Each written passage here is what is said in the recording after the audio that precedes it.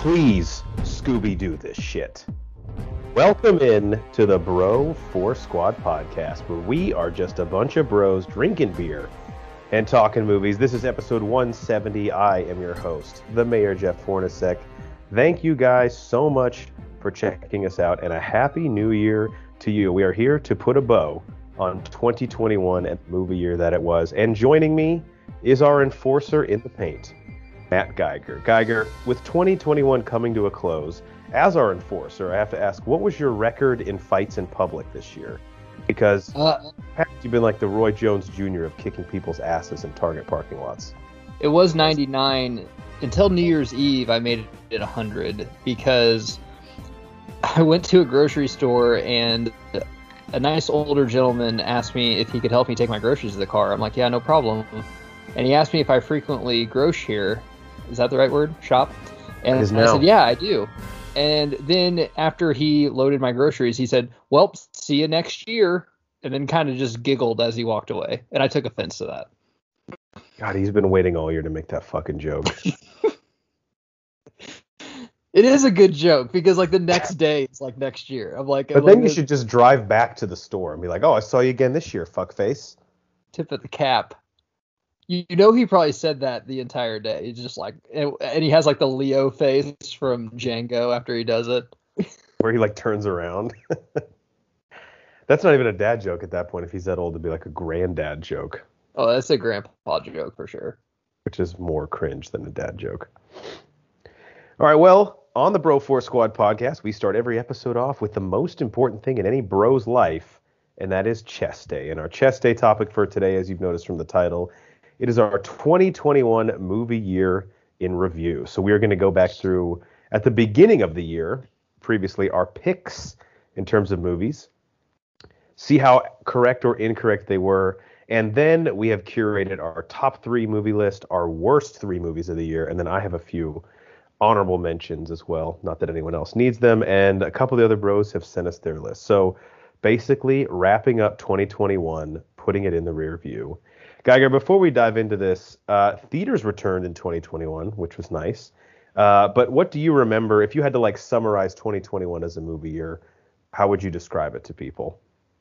Because some things were still pushed, like Top Gun and a few others. Yeah, like, you know, movie theater experience definitely came back, especially toward the end of the year. It seemed like during the holidays, if the people who did give a fuck about COVID was like, well, we don't give a fuck anymore, you know, like it's Jesus' birthday, so let's just go out and watch Spider-Man. I'll have to say what came back for me, Jeff, is nostalgia. Now, it's always been back because Hollywood can't come up with a new creative idea. And I guess that's all I'm going to say about it because I'll give away like a lot of my top 3.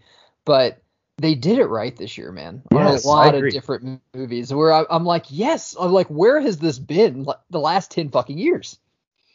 So I'm glad you said that because as I'm looking through both what our predicted top and worst movies were for the year and then what they ended up being, a lot of, like you said, nostalgia, either reboots, legacy sequels, or just old characters that we got to see again. But I agree. I think on the whole this year, nostalgia was done properly. And we're going to get into that. I think that will be the theme of the night, kind of. Right. Is playing all the playing the classics, but that's what you don't go to a Journey concert and want to hear fucking B-side. No, let's play Don't Stop Believin', Send Me Home Happy. Exactly. All right, so at the beginning of the year, and we're going to do this again for 2022. This will probably be our next episode, but we do our year preview where we make some bold predictions that inherently usually end up wrong, specifically in Banner's case. Since he's not on the pod, we'll make fun of him the most. The first category was our most anticipated films of the year. I said Godzilla vs. Kong and Halloween Kills. Banner said Mortal Kombat. And then you said, Geiger, I actually like the theme you went with, 2 documentaries. You had the Tiger Woods documentary, and Get Back, the Beatles documentary on Disney+. So the Tiger documentary came out in 2021. That seemed like I watched that 8 years ago. Okay. I know. So I guess first, how do you feel about your picks for most anticipated? How do those end up looking a year later? I feel really good. The Beatles documentary just came out on Disney Plus, and I haven't got to check it out. But I've heard really good things on it. I'm waiting for the Tiger one. I actually waited a long time for, and this is why. I wanted to be in a certain mood, and it was like after I shot a good round of golf, I wanted to like get a pizza and drink a beer, and I was playing really shitty then, so I had to wait. And then I actually played a good round, and I watched it, and it was very fulfilling. Yeah, I think, I'm going to mention this again at the end, but compared to 2020, I think this was actually a pretty weak year for documentaries. But Tiger, to me, was the one that I enjoyed the most. Oh, Tiger was really good. Now, Banner's pick of Mortal Kombat, man, that just scratched an itch. Again, playing to nostalgia. It's not a good movie, but it's what Mortal Kombat should be as a movie. That's what we needed right now. Yeah. And then Godzilla vs. Kong for me, again, play all the fucking classics. What did I want?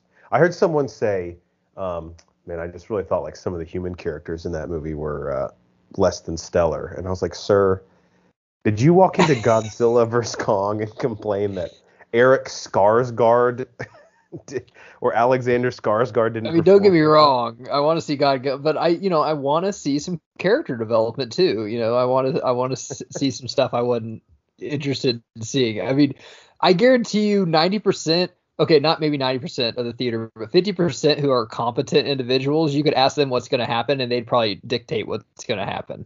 Yeah, I don't need to see Rebecca Hall crush it in Godzilla vs. Kong. It's like if you go to a boxing match and you know someone's going to get knocked the fuck out, I mean, but you still want to see it, but you already know what's going to happen. Exactly. And then Halloween Kills. Did you actually ever end up seeing this? I did not. I'd be interested to hear your thoughts. Man, Cycling and I did a review on it, which you should check out, but I liked some elements of it, but the more it sits with me, it just feels like it's a weird movie. Like what they chose to do with it is really Jamie weird. Lee Curtis back? She is.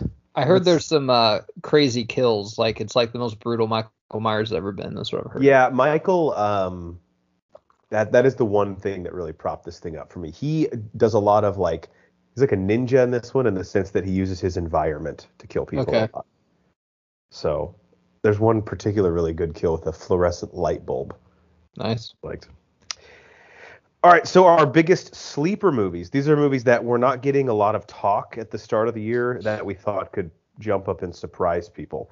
Banner said The Kingsman, which I think just came out. There's no way. Yeah. There's no way. It came out with Spider-Man. Okay, that's good marketing. Good idea. Geiger, you said Judas and the Black Messiah, which again, very early release in the year. I'm glad that's one. Fantastic. That's one nice thing I like about this is we forget about some of these movies that came out at the very start of the year. My sleeper movie, big mistake here, Infinite, that Mark Wahlberg, Chiwetel Ejiofor movie that came out on Paramount Plus. Yeah. I got halfway through it. I was like, I can't fucking do this anymore. Absolute pile of dog shit, which Antoine Fuqua directed. Who did like The Equalizer and Does Wahlberg care anymore? We keep saying like, man, when Wahlberg tries, I'm like, when was the last time he tried? The Fighter? The Departed? The Tom Holland one, I think he's gonna try. It's about a book or video game or Uncharted. Something. Yeah. I think he gave better effort in like Daddy's Home than he did in any of these movies. Too. Right. And then the other one I said is my biggest sleeper was Deep Water, which got pushed to 2022. It's a Ben Affleck, Ana de Armas movie, which I'm still excited about, but Can't Hold Me Accountable for that didn't come out. And I know you feel good about Judas and the Black Messiah. That was one of your favorite movies of the year, right? Yeah, I feel really bad about when it came out because I thought that would get some Oscar love. Maybe still will, but it came out, I think, in February. Yeah, and I believe, did it come out directly on HBO Max or was it? Theaters were open then. I think it was one of those, hey, you can watch it at home or you can pay to go see it, which Judas and the Black Messiah is not, like a, hey, honey, let's go see this movie at the theater. It's not a fun movie to go see. Unless you're trying to recruit her for the Black Panthers, which maybe, yeah. I don't know. All right, last category before we get into our top list for the year. Biggest flop. So basically a movie that we thought was just going to fall flat on its face. This one we're typically right. So this year was a little interesting. Geiger, you said Jackass Forever, which I thought actually came out this year, but when I looked it up, it's been pushed to March of next year. I still like that pick. And the reasoning behind it was great. You were like, we're the Jackass demographic, and I'm definitely not seeing it. So who is Don't this? care. Right. And it's not even from the standpoint of like, oh man, this is really sad and pathetic. I'm just like, this just isn't entertaining to me anymore. Banner said Free Guy, that Ryan Reynolds movie. I heard mixed things. I I No. didn't see it. I've heard from the people I heard it was good. I don't trust. So Yeah, that's one I missed as well, so I can't really weigh in on it. My biggest flop, I had two because I always do this and break the rules. I had Space Jam: A New Legacy, which I mean, it was fine. I guess when I said flop, I was thinking that kids just didn't know who the Looney Tunes were and nobody would go see it. But I actually think it did okay financially, even with the day and date release. I think we really misunderstood LeBron James's marketing to kids because I think he's the one that carried it more than the Looney Tunes. Yes, totally. Looney Tunes is still on a little bit though, and with HBO Max and stuff redoing it, they actually they had some programming around it. And like we said, I'll talk about it later. Yeah, and it'll come up actually in someone's list. And I also said West Side Story, which completely bombed at the box office. And I'm willing to say, not that he's done as a director. I know he occasionally has the critically acclaimed hit, but I am so out on Steven Spielberg. He's like the guy now that he comes out with maybe a movie a year, and he's like, hey, this is my movie, so everyone go see it. But then he forgets that it's not 1996, and then he gets pissed because, okay, West Side Story, it's a play, right, Jeff? Yeah, it used to be. It's like a famous musical. It's Shakespeare, right? Yeah, I believe so. I don't know what it's about. I don't Sharks care. And jets. Yeah. Name a Shakespeare movie that's done good. I mean, okay, Romeo and Juliet, they had to like 90s it up with Leo to even make it kind of okay. And even for a 90s movie, it wasn't, it's not in a top 300 list of a 90s movie you talk about. So I mean, the best Shakespeare movie that's ever been done is basically they just ripped off Hamlet from Lion King. Other than that, I don't know. And didn't they do it with like Indian people? Didn't they do it in a different? Yeah. So okay, it looks like it was written by a guy named Arthur Lawrence, and it was made into a play in 1957. Wow, I thought Shakespeare wrote West Side Story. I think it's based on the Capulets and the Montesquieux, like the two rival sides. You know why I thought that is because on Orange County, when he started naming off Shakespeare, he said Hamlet, West Side Story. I thought those two were actually Shakespeare. Then he went to like Talented Mr. Ripley, Waterworld, Chocolat. Well, but if you think about it, it is ripping off Romeo and Juliet because it's like the forbidden love, right? Like two gangs are fighting and one guy Sure, falls. Jeff. I don't know anything about West Side Story, so that's not bringing me to box office. I don't know these two actors. And when you tell me Spielberg, even as a 90s kid, I'm just like, all right, like, cool. I don't care. I just don't feel like he has fun with film anymore. Like, when was the last time he made like a Jaws or an E.T. or a Jurassic Park type movie? And I know people like, he did Ready Player One, but Ready Player One just felt so uninspired and not his because it was based on a book, like you said. I don't know. I mean, Hook, I think he thinks Hook is terrible. And I'm like, dude, just do more like Hook. It's beneath him. He's like the actor that had like one big hit and he won't go back to it. Like David Schwimmer. Like, look, you're Ross from Friends. The only reason I remember looking at that movie, I don't remember much from the movies you're saying, but I do remember looking at that. I'm like, dude, that's down. But I remember La La Land came out, and even though that was a pretty good movie, I thought West Side Story was going to suck. But I'm like, dude, but it's got Christmas. And you got two types of people that go to movies during Christmas. You got, the regulars like us, like, yeah, let's go see Spider-Man. And by that time, I didn't know they were going to bring in everyone they're bringing in. But I'm like, dude, there's like the theater nerds and stuff, in high school is like, let's go see West Side Story.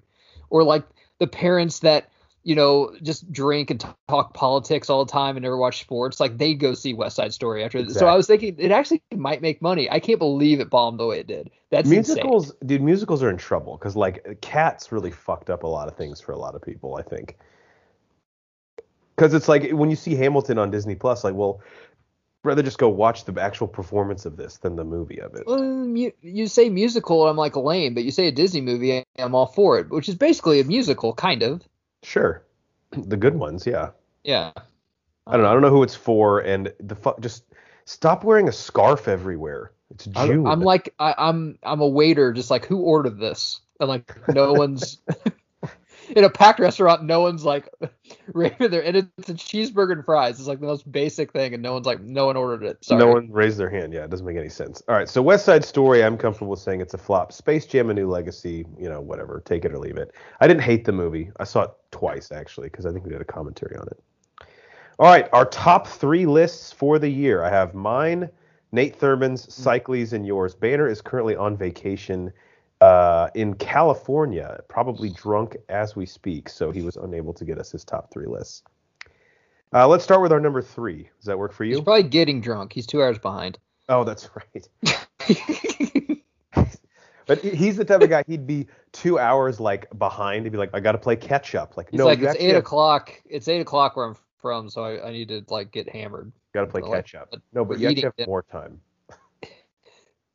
He's perfect there because he can just wear his Hawaiian shirt unbuttoned, and he just fits into the scene. Where it's here, it's a little weird when he goes out to a TGI Fridays like that. All right, our top 3 movies of the year. I cheated, of course. I have a 3 and a 3A. My 3A because it actually came out December 25th of last year, but I didn't see it till this year, so I wanted to give it some love. But first, my number 3 is a movie that I know you saw. Shocked the hell out of me. I think maybe my favorite performance of the year, and that is the Disney movie, The Origin Story, Cruella, starring Emma Stone. This was one I saw in theaters earlier in the year, rewatched on Disney Plus. It held up. I just thought it was a really unique take on a character that I didn't really think I was that interested in. And I think more so than anything, I just thought Emma Stone was having the fucking time of her life, and it was fun to watch her.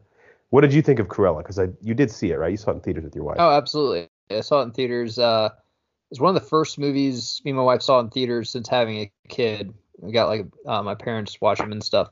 Ton of fun. Definitely Michelle Pfeiffer vibes from Batman Returns. And we go on and on about Emma Stone. I hope she gets an Oscar nom for this, but also the supporting cast. The 2 guys she had on there were fucking perfectly cast. The guy from Yesterday and the other guy from the Tanya Harding movie, like so fucking good as like they're like just the dumb lackeys and provided comedic relief that Disney's perfect at. Like Disney has comedic relief in some of these darker films, but it's not ill-placed. It waits for its time. It lets the game come to them. Disney lets the game come to them on comic relief. It doesn't push it down your throat like DC does sometimes. And I'm like a DC fan, but my God. It was a great movie, man. And once again, kind of gave, kind of a sympathy for the devil Rolling Stones at the very end, which I fucking love. The soundtrack on it was perfect. And then that movie at the end was great, and they didn't have some weird chick singing it. They actually had the Rolling Stones in it, and it was simply for the devil. Because at the end, I'm like, all right, I see where Cruella is coming from. And what does every great prequel movie want to make you do, Jeff? I wanted to watch the original 101 Dalmatians. I even wanted to watch the ones with Glenn Close that came out when we were probably in 5th grade or 4th grade or something like that. Great movie, and I hope they make another one because they definitely set up for it. Yeah, one of those came on. It was on like Freeform. I was flipping channels. I watched 10 minutes of it, and I was like, "Ugh, this is gross." But it did. That's what it wanted to accomplish. The original Disney one, I think, would hold up. I think I'd enjoy. Yeah, the first. I don't think the Glenn Close one I'd like. Yeah, and then I just have to give a shout out to Emma Thompson as the bitch boss of Cruella. I mean, just perfect for that role. Oh yeah.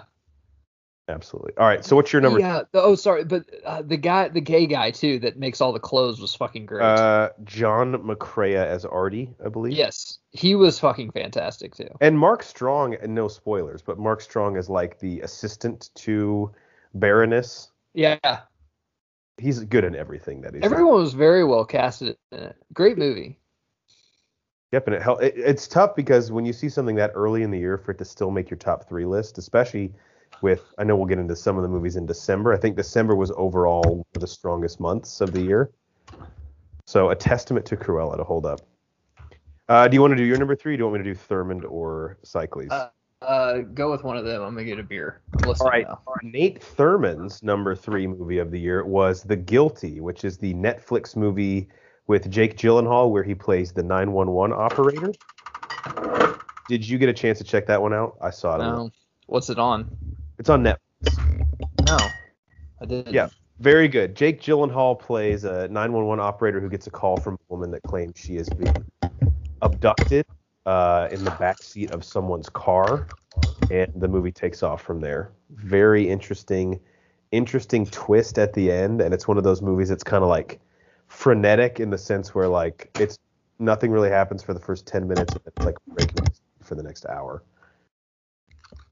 So The Guilty was Nate Thurman's. And again, I always loved seeing, it's basically like Phone Booth, like Jake Gyllenhaal in a room by himself. Can he carry the movie? Yes, he can. All right, Cycly's number 3, and remember this because he did something pretty cool with his list, was the movie The Green Knight, the A24 movie with Dev Patel. It was kind of like a science fiction meets King Arthur movie. And Cycly called me to give me his description of why he liked it. He said, visually, it was crazy. It was psychedelic. It took chances. Costuming was awesome. And then it might show up again on a list today. Okay. That's all I'll tease. So The Green Knight was his number 3 movie of the year. What was your number 3 favorite movie of the year? It's going to surprise you, all our listeners, and the other bros. HBO Max just finished it last week. King Richard. Wow, really? Fantastic movie. Awesome. Okay. And I don't even like Will Smith. I'll say I don't like Will Smith most of the time. I'll say that. My wife is really big into tennis. I like watching tennis. I think it's kind of like World Cup for me. You know, if it's Wimbledon or something, I'll watch it. Pretty cool. I love watching women's tennis just because I think I know more women tennis players than I do men. And I mean, the Williams sisters, I mean, were right there with Tiger. I mean, from when we were probably in 5th grade to now. Mm-hmm. And Will Smith I mean, he's really good at these. I'll give him credit. Like, I don't like his save the world bullshit, and I don't like his overall demeanor. I think he'd be like the nicest guy if I meet him. I just think he's like just too nice, which rubs me the wrong way. But he's great in these movies. Yeah. I mean, I loved him as Ali. Anytime he portrays somebody, he really takes it seriously. And the kid actors in this, they have to be like not professional, but really good tennis players because they didn't have stunt devils. And then Bernthal was in it. Bernthal, yeah. When I heard this idea though, I was like, okay, thank God we're finally getting a movie about the Williams sisters. And then I heard it's basically like their dad as the main character. That's what I was like kind of confused. Because it's basically the end of the movie is like Serena is just turning pro. If that gives you any. Okay. Like Venus is kind of in the background a lot of it. But did you feel like the girls got enough of the attention in the narrative, or was it really? I mean, it's their dad is the titular character, so I would understand it. Well, their dad's Will Smith, so of course but the mom plays a big role. She's a great actress. I don't know her. I don't know anything else she's been in. The girl that played Venus was fucking fantastic. Serena was just kind of in the background, which I didn't like because, you know, Serena, the only thing is, I guess there was a reason for it because at the end he was talking to Serena because Serena, like, behind his back kind of got in tournaments because her dad's like, you're not ready yet. You know, you're too small or too young. And he always said, like, Venus is going to win Wimbledon. Venus is going to win Wimbledon. And he told Serena, he's like, you know, your sister's going to win Wimbledon and be number 1 in the world. And she's like, I know, Dad. And then he looked at her and he got down on one knee. He's like, but you're going to be the greatest that ever did it. Which the thing I hate about these movies, though, I always like, did that happen, though? I know, yeah, because some of the stuff is so over the top. Because you know how the Mannings are always like, you know, Cooper would have been the best one. I'm like, well, what do you? Shut the fuck up. You're both Hall of Famers. There's no way. It's really good, man. It's like almost a 3-hour movie. Doesn't feel like it.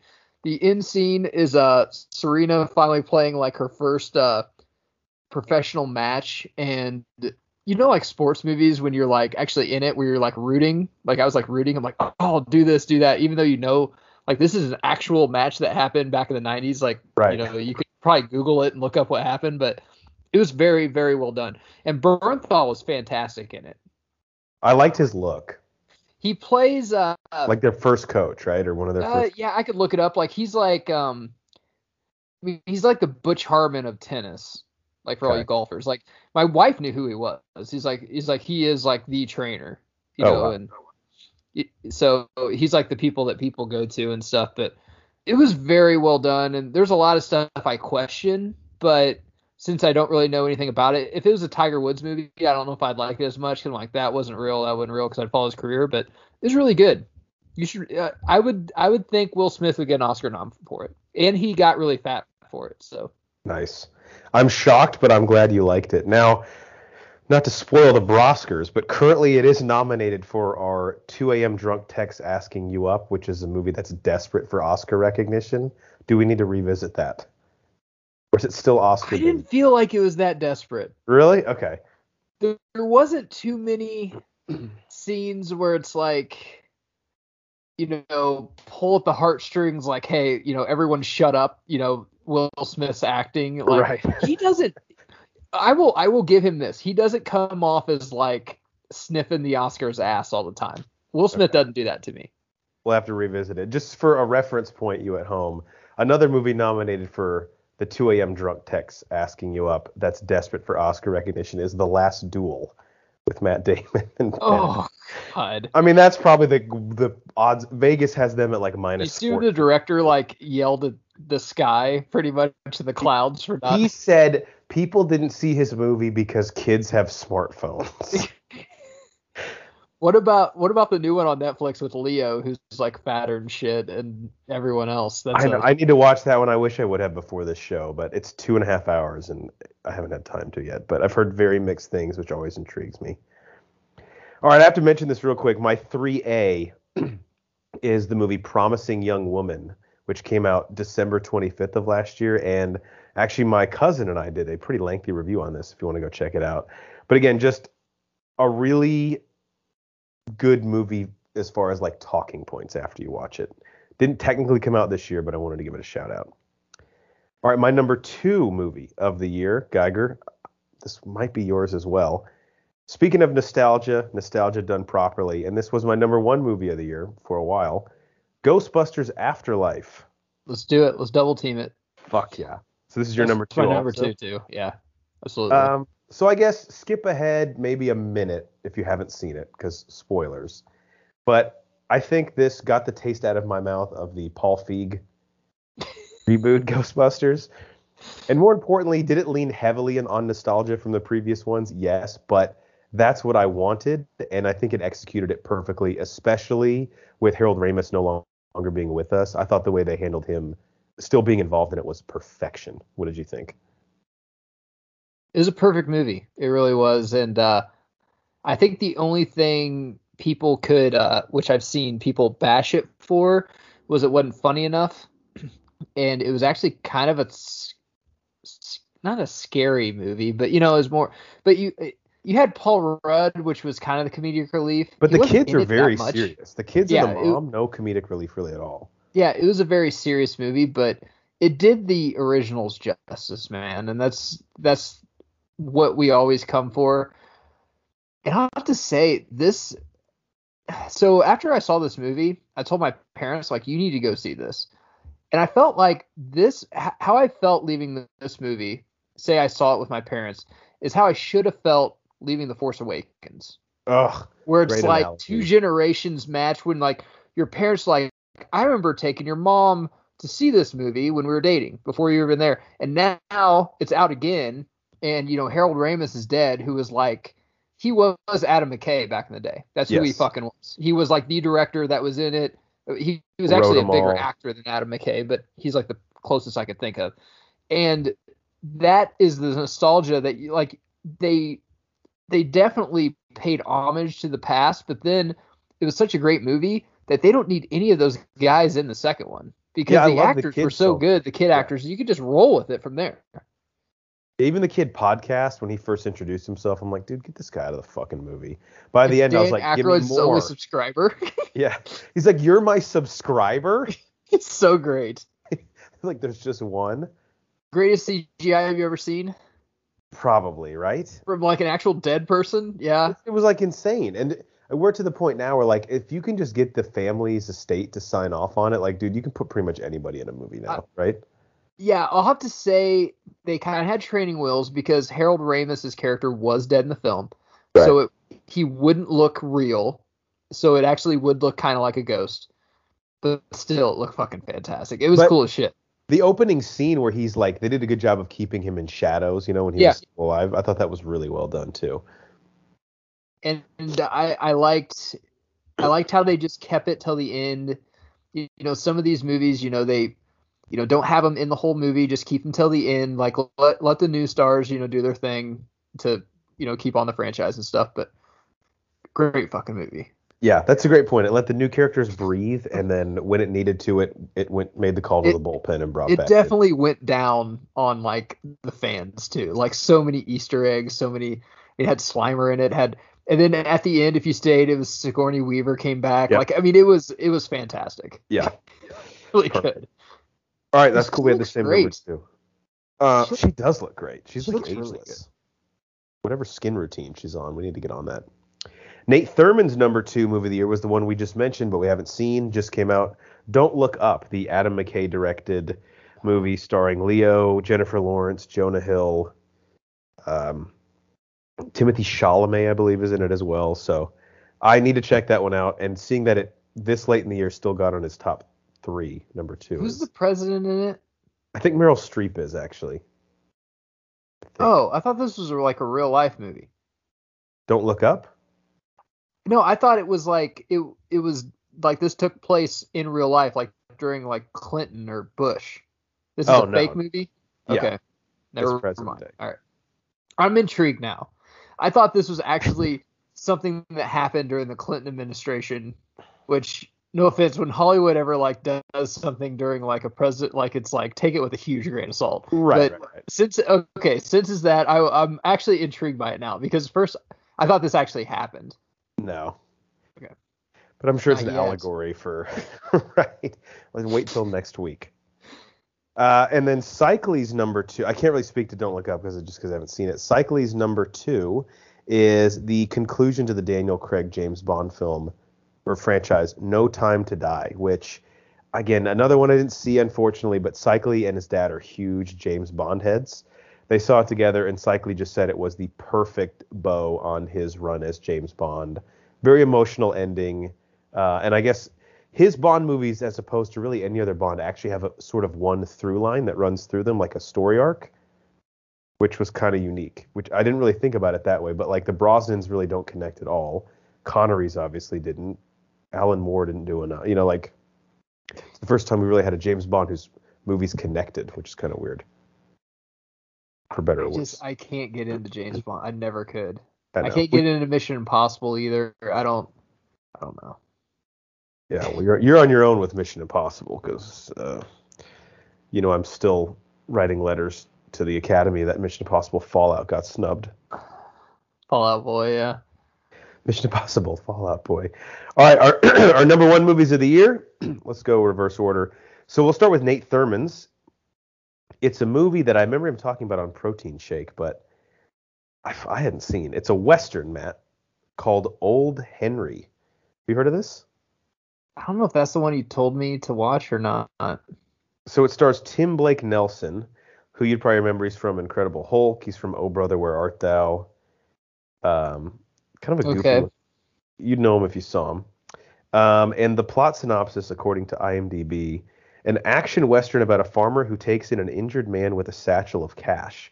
When a posse comes for the money, he must decide who to trust. Defending a siege, he reveals a gunslinging talent, calling his true identity into question. It's a pretty good fucking description of a movie. It's pretty fucking cool. I mean, it's better than, like, hey, old retired, wanted outlaw, like, hey, I'm not about that life anymore. And then they just keep testing him. And he's like, all right, well, one more time. He just kills everyone. I ain't who I used to be. I ain't that man no more. So Do old Henry and Nate's top 100 list is stacked with westerns. So I know it's too late to add this to his top 100 movies of all time. Possibly, maybe we'll see it later. But this I was his dream of a favorite day movie. where me and Thurman just tee off at 7 and get extremely drunk and just cook steaks on a stick like cowboys did and watch westerns all day. But in that dream, we'd also have to be single to accomplish it. So Yeah, or just tell your wives we're going on a cattle drive. yeah, So you can- actually, the City Slickers thing, I could see me and Thurman doing. But once again, in that dream, we'd have to be single. yeah, you could get permission, maybe. We don't know. All right, Old Henry, Nate's Okay. movie of the year. Cycly's number one movie of the year, Judas and the Black Messiah. Huh. Yeah, All right. we've been pumping this movie up a lot. Is it still on HBO Max? Because I know they take their shit off and like put it. I don't think it is. It might be back on. I think they just take it off to get like a little bit more theater shit, and then they put it back on. I don't know. It's a movie that's good. It's better than good, but it's another one that I'm like, I don't think I'll ever watch it again. Yeah. It's like The Revenant. It is currently nominated for Bros Best Picture. It's like keto. You do it once to say you did it, but you're never gonna do it again. Come on, And it works, but it's put like, the yeah. book away. Recipe Cross it book. off the Get book. out of here. All right, so what is your number one film of the year? I think we might have the same one. Say it. It's gotta be, right? It's gotta Yeah. be Spider-Man. Spider-Man No Way Home. I mean, It's fucking gotta be. God, I saw it with my mom. Everybody was crying. Everybody was clapping. Theaters were back. It was an Avengers Endgame type experience that I'll remember for 20 It years. was way better. I will say this. It was Sorry, way real quick. Skip better ahead than a Endgame. minute. Skip ahead a minute if you haven't seen Spider-Man No Way Home. Sorry, Matt. Okay. And we're back. Yeah. It's way better than Endgame, and this is why to me. First off, I would say, okay, take out the Keaton Batmans because Kilmer killed it. Comic books were dead. X-Men brought them back, but what really fucking brought it back was the first Tobey Spider-Man. I mean, Yeah. it was the biggest fucking movie of all time. Because even in Entourage, they were talking about like that's the biggest premiere of all time, fucking biggest. Yes. And it was the perfect comic book movie. I'll still watch it. I mean, Macho Man was in it. You had Bonesaw. Flash Thompson was actually Flash Thompson's fucking Sofia Vergara's husband. Defoe was great. Everyone's casted perfectly. Defoe was awesome, and he's just as good in this. Kristen Dunst was great. I Yeah. mean, and everyone was at their peak. So William Defoe was like, that was his like Jack Nicholson role. You had Franco coming in. You had Kristen Dunst right off Bring It On. Then Tobey Maguire, who's like going to be like the next Leo. Everyone was fucking just on their way up. I still remember going to the pool that day on a Friday, just pumped to fucking see it. And all my friends laid by the pool all day, then went and saw it. Got my first hand job in the theater to that movie. Always Nice. fucking remember.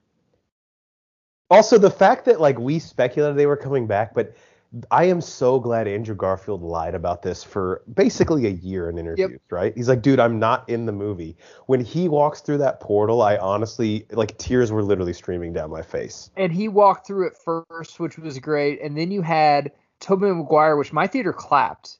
Oh, my theater was going absolutely ape shit. So I want to say two things, and they're questions for you. One is name any franchise that usually do 3 that get better as they go, and the third one being the fucking best. And then 2, name a time where you have like basically a dead franchise, like the Amazing Spider-Man. Everyone was a colossal failure, even though I thought Andrew Garfield did a pretty good job. They bring him back, and people are fucking begging for it. I know. And like I'm asking for another one. right there with him, though. I'm like, fuck yeah, give me another one. Dude, the scene, and again, if you're back, skip ahead again another minute, but where they're all like at the Statue of Liberty and they're making their plan and they're like numbering off which Peter is who. Yeah. And Holland's like, all right, I'm Peter number 1. To Toby, he goes, you're Peter number 2. And Garfield goes, Peter number 3. Peter number 3. I fucking lost my shit. Like, of course, I'm the third one. Their banter back and forth was incredible. And the line where he says to Toby, so do you have a suit, or are you just going to go into battle just like a cool youth pastor? My wife like cracked up during the She was like, oh my God, that's really funny. And Toby what's great is they all got him. I mean, they look great. Toby looked great. Yeah, they look awesome. And I mean, Toby they not having looked been in in anything, shape. And I, the other thing, Jeff, is just like, I mean, it made me want another fucking Tobey Maguire one. I want like all of it. yeah, And Tom Holland is so perfect, but how, like you said, the banter and once again, how I felt when Toby came through. So it wouldn't be my parents, but let's say my son was like 8 years older and Holland is like his Spider-Man. I'm like, dude, Toby's mine. yeah. Like that would have been a fucking thing to like see. I know. I'd be I'm like, jealous that's my of Spider-Man. And yeah. it It's like a once generational again, thing. why can't Star Wars do that?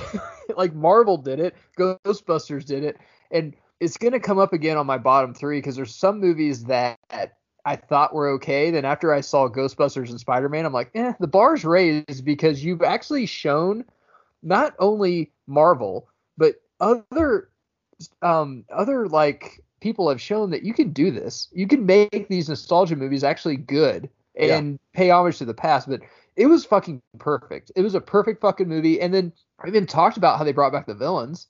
All of them were fucking perfect too. I know.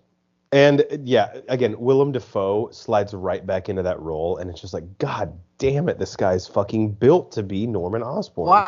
Why DC and Warner Brothers haven't casted him as a Joker is fucking beyond me. He would have been probably the greatest one ever. It's incredible. And you can tell he loves it. Oh yeah, he's having a blast. And I also think, and this is no longer spoilers, but the reason this movie worked too is at the core of it, Tom Holland, like it's cool to have Doctor Strange and all this crazy shit happening, but the Peter and MJ relationship that has been cultivated in the MCU, that's really the main point of this movie, and that's where like the whole thing works. And I like that they said MJ's real name on this with the Zendaya MJ. The only thing I wanted after credit scene where like Toby goes back to his universe and he comes back and Kristen Dunst is like yelling at him because he has like 3 kids and they're just like throwing fucking webs all over the house. Like, where have you been? I've been with these 3 kids for like 10 hours. And stuff. I wanted Kristen Dunst in it so bad because I loved her as Mary Jane. I thought she was fantastic. Yeah, at the very end, I was sort of just, my mind was going fucking crazy. Like, who's going to show up in this thing? I thought Franco would because he was Hobgoblin. I think the issue is his offset thing. You know, like the sexual assault allegations. He's pretty much canceled at this point. Oh, I didn't know he had sexual assault allegations. There's like 6 or 7. Seth Rogen said he'll never work with him again, and all these other. He's done. So. I'll have to look on this. I haven't even heard this. Rogen, dude, you don't turn your back on your boy. What the fuck's up with that? Yeah, Seth Rogen said some pretty fucked up stuff about him. So that's your homework after this. You'll have fun looking that up. I will. Was it on Spider-Man or just? I think one was on Spider-Man. It was like when he was in his heyday, dude. It was like Fly Boys and what's that movie he did? We've lost every listener right now because they all clicked off our YouTube to go to see what the fuck sexual assault was. Yeah, I'm like about just to leave our own podcast so I can go look this up. I've not heard about this. Yeah, and then he like directed a movie where supposedly he like allegedly gave the part only to women, parts to only women who had sex with him, things like that. So kind of like the Broforce Squad. Yeah, basically. That's getting nervous because it sounds like a lot of stuff we do. Yeah, except he's famous and no one gives a fuck about us. So, all right, our bottom 3 of the year. This is my favorite part because as fun as it is to toast movies, it's more fun to shit on them, I feel like. My number 3, we'll go through these pretty quickly. Reminiscence. This was that movie that came to HBO Max, originally intended for theaters, with Hugh Jackman, Rebecca Ferguson, and Thandie Newton, where Hugh Jackman has this device that can like record your dreams, and he uses it to kind of solve a murder. And the movie makes no fucking sense. It's way too long, and Hugh Jackman's great in it. I mean, that dude acts his ass off in everything that he's in, but the ancillary characters in it are like soap opera level bad. And there's just so much shit in the movie that doesn't need to be there. Like, it takes place in this like futuristic world where like everything is flooding all the time. And I don't know if this is based on a book, but like that has nothing to do with anything in the movie. I'm like, why the fuck are we in Waterworld? This doesn't make sense. It's just adding shit that doesn't need to be there. So Reminiscence was my 3rd worst movie of the year. Geiger, what was your 3rd worst film you saw in 2021? It was something I thought was kind of good, and we've all talked about it was kind of good, but after Ghostbusters, Spider-Man, bar got raised a little bit. I'm gonna throw Space Jam in there, just because they didn't really pay homage to the first one at all. That's true. It's almost like the first one didn't even happen. Like they didn't really even bring it up. I mean, you didn't have, maybe I understand Jordan, but I mean, you could have got like Muggsy Bogues or LJ or someone who could come back a little bit. At least make it seem like a sequel. It didn't seem like a sequel at all.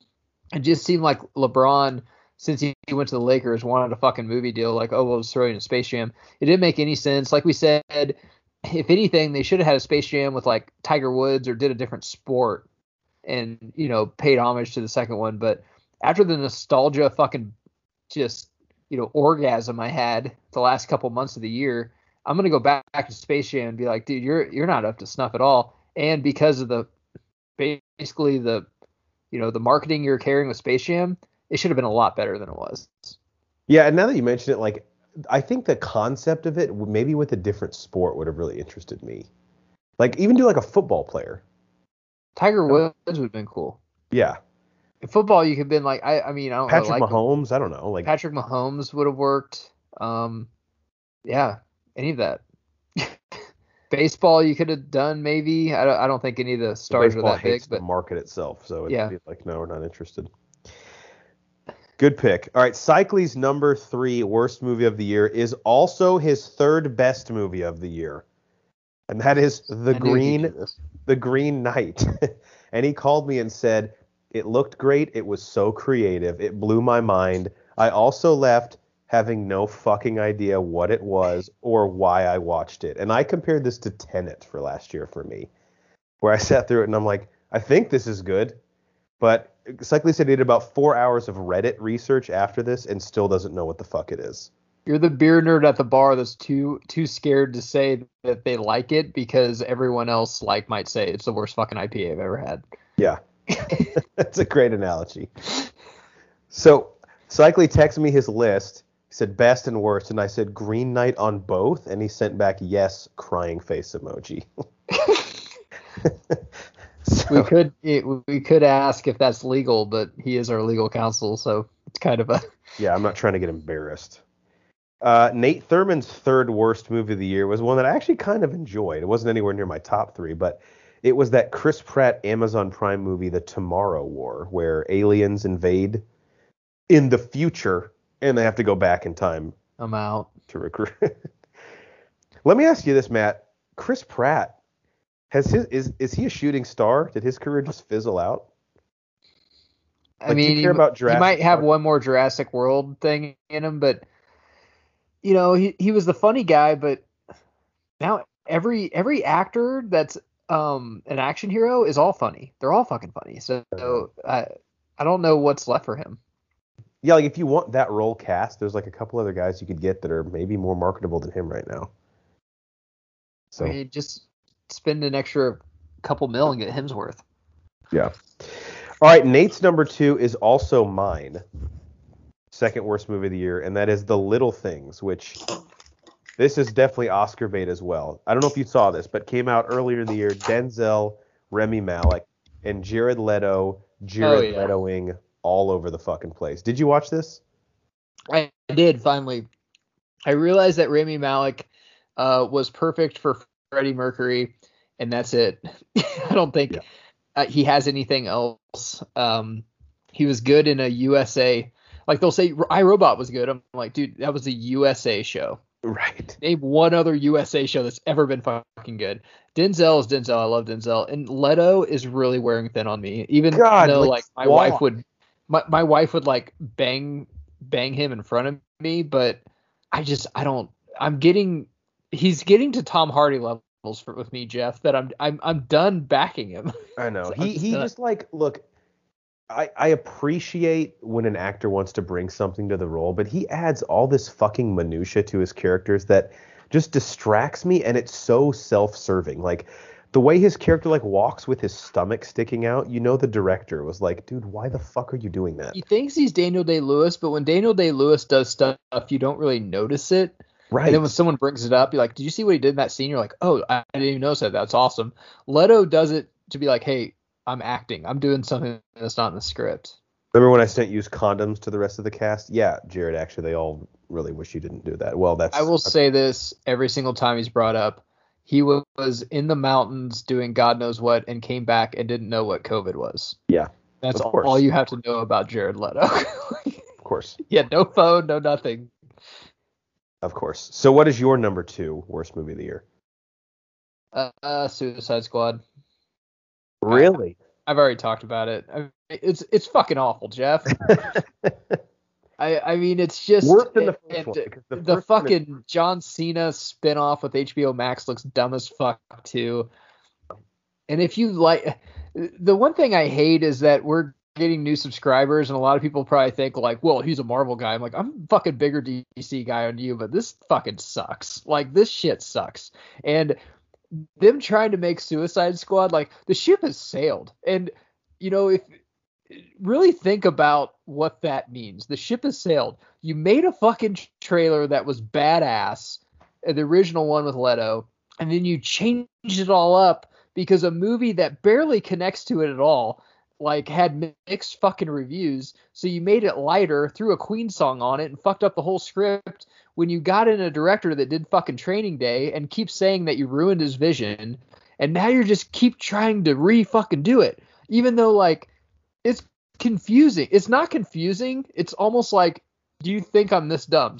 So is this Harley Quinn also in Birds of Prey? It's the same actress. Is it also in the first one? And it's just terrible. And they're just trying to be Guardians of the Galaxy so bad that they get the same director from Guardians. Just do Guardians. I'm like, why don't you do fucking Suicide Squad like the comics? Why don't you just do it? I had some fun with this, but I do agree. It's like, even the title basically being the same thing. Like, I know someone at home's like, excuse me, it did not have the word the. So it's like DC, what they do, and I am the Marvel guy on this show, but if you ask me to name my top 10 superhero movies, I bet at least half of them would be DC films, because I got 2 of the Dark Knights in there right off the bat. You might as well just throw in the Batman, because that Pattinson one's going to be in your top 10. So let's just already slot that in.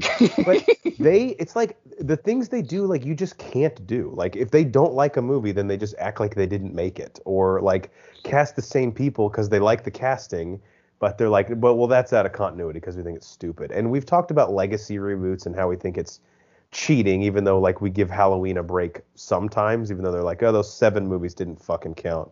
But at a certain point, it's like, you're like the little kid who's like trying to tell a lie that he has a pet Ewok, and every time he gets caught, he's like, no, I didn't say that. Imagine Brady saying, oh, that Super Bowl against the Eagles, I didn't win, so that one doesn't count. That one doesn't count. Just forget about it. 7-0 in Super Bowls if you take out all my losses. It's like, whatever, man.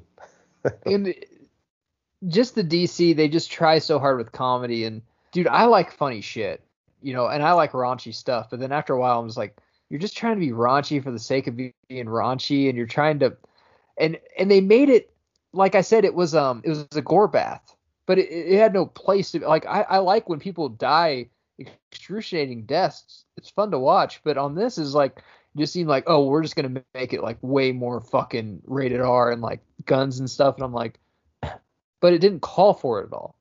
It was just terrible. Yeah.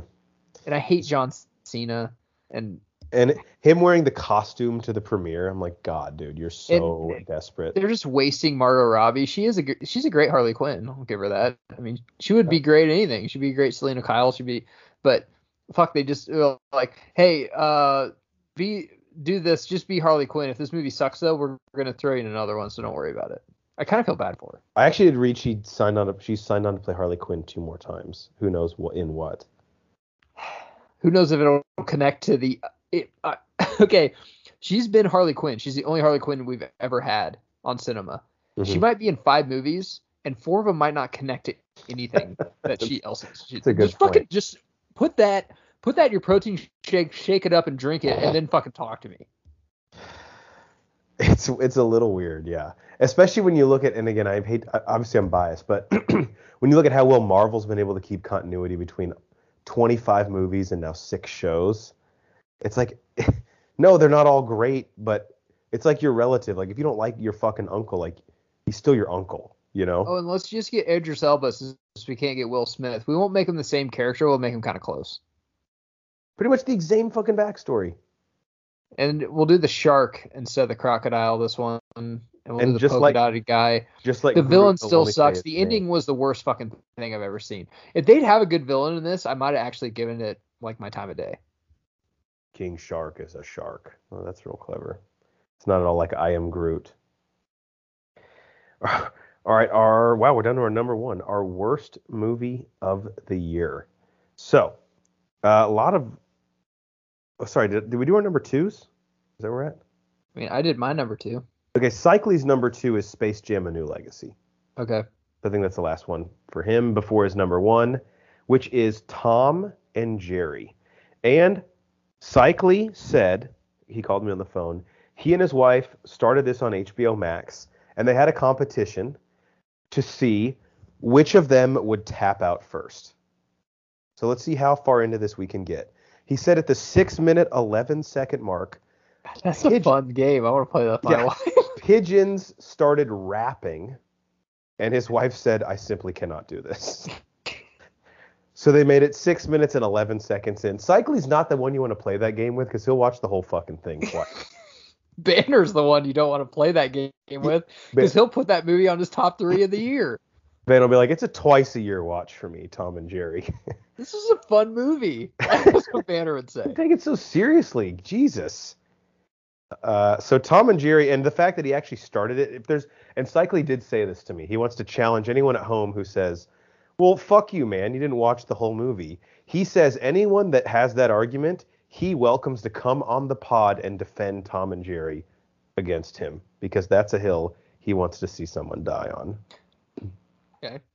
All right, Geiger, what is your number 1 worst movie you saw in 2021? I didn't see it. I don't have to see it. And that is American Underdog, the Kurt Warner story. I can't do it, Jeff. That's awesome.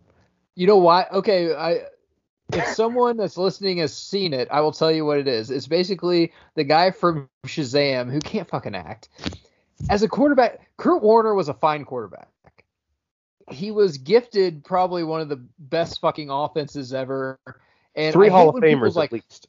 Well, I hate when people are like, they were a dynasty. The 85 Bears was a dynasty. Really? How many Super Bowls they win? 1? That's not a fucking dynasty. I hate to tell it's not. I mean, they're a great team. That year, they might have been, you could argue that they're the greatest team ever. The greatest show on turf was not a fucking dynasty. They won 1 Super Bowl. That's it. They were 3 years good.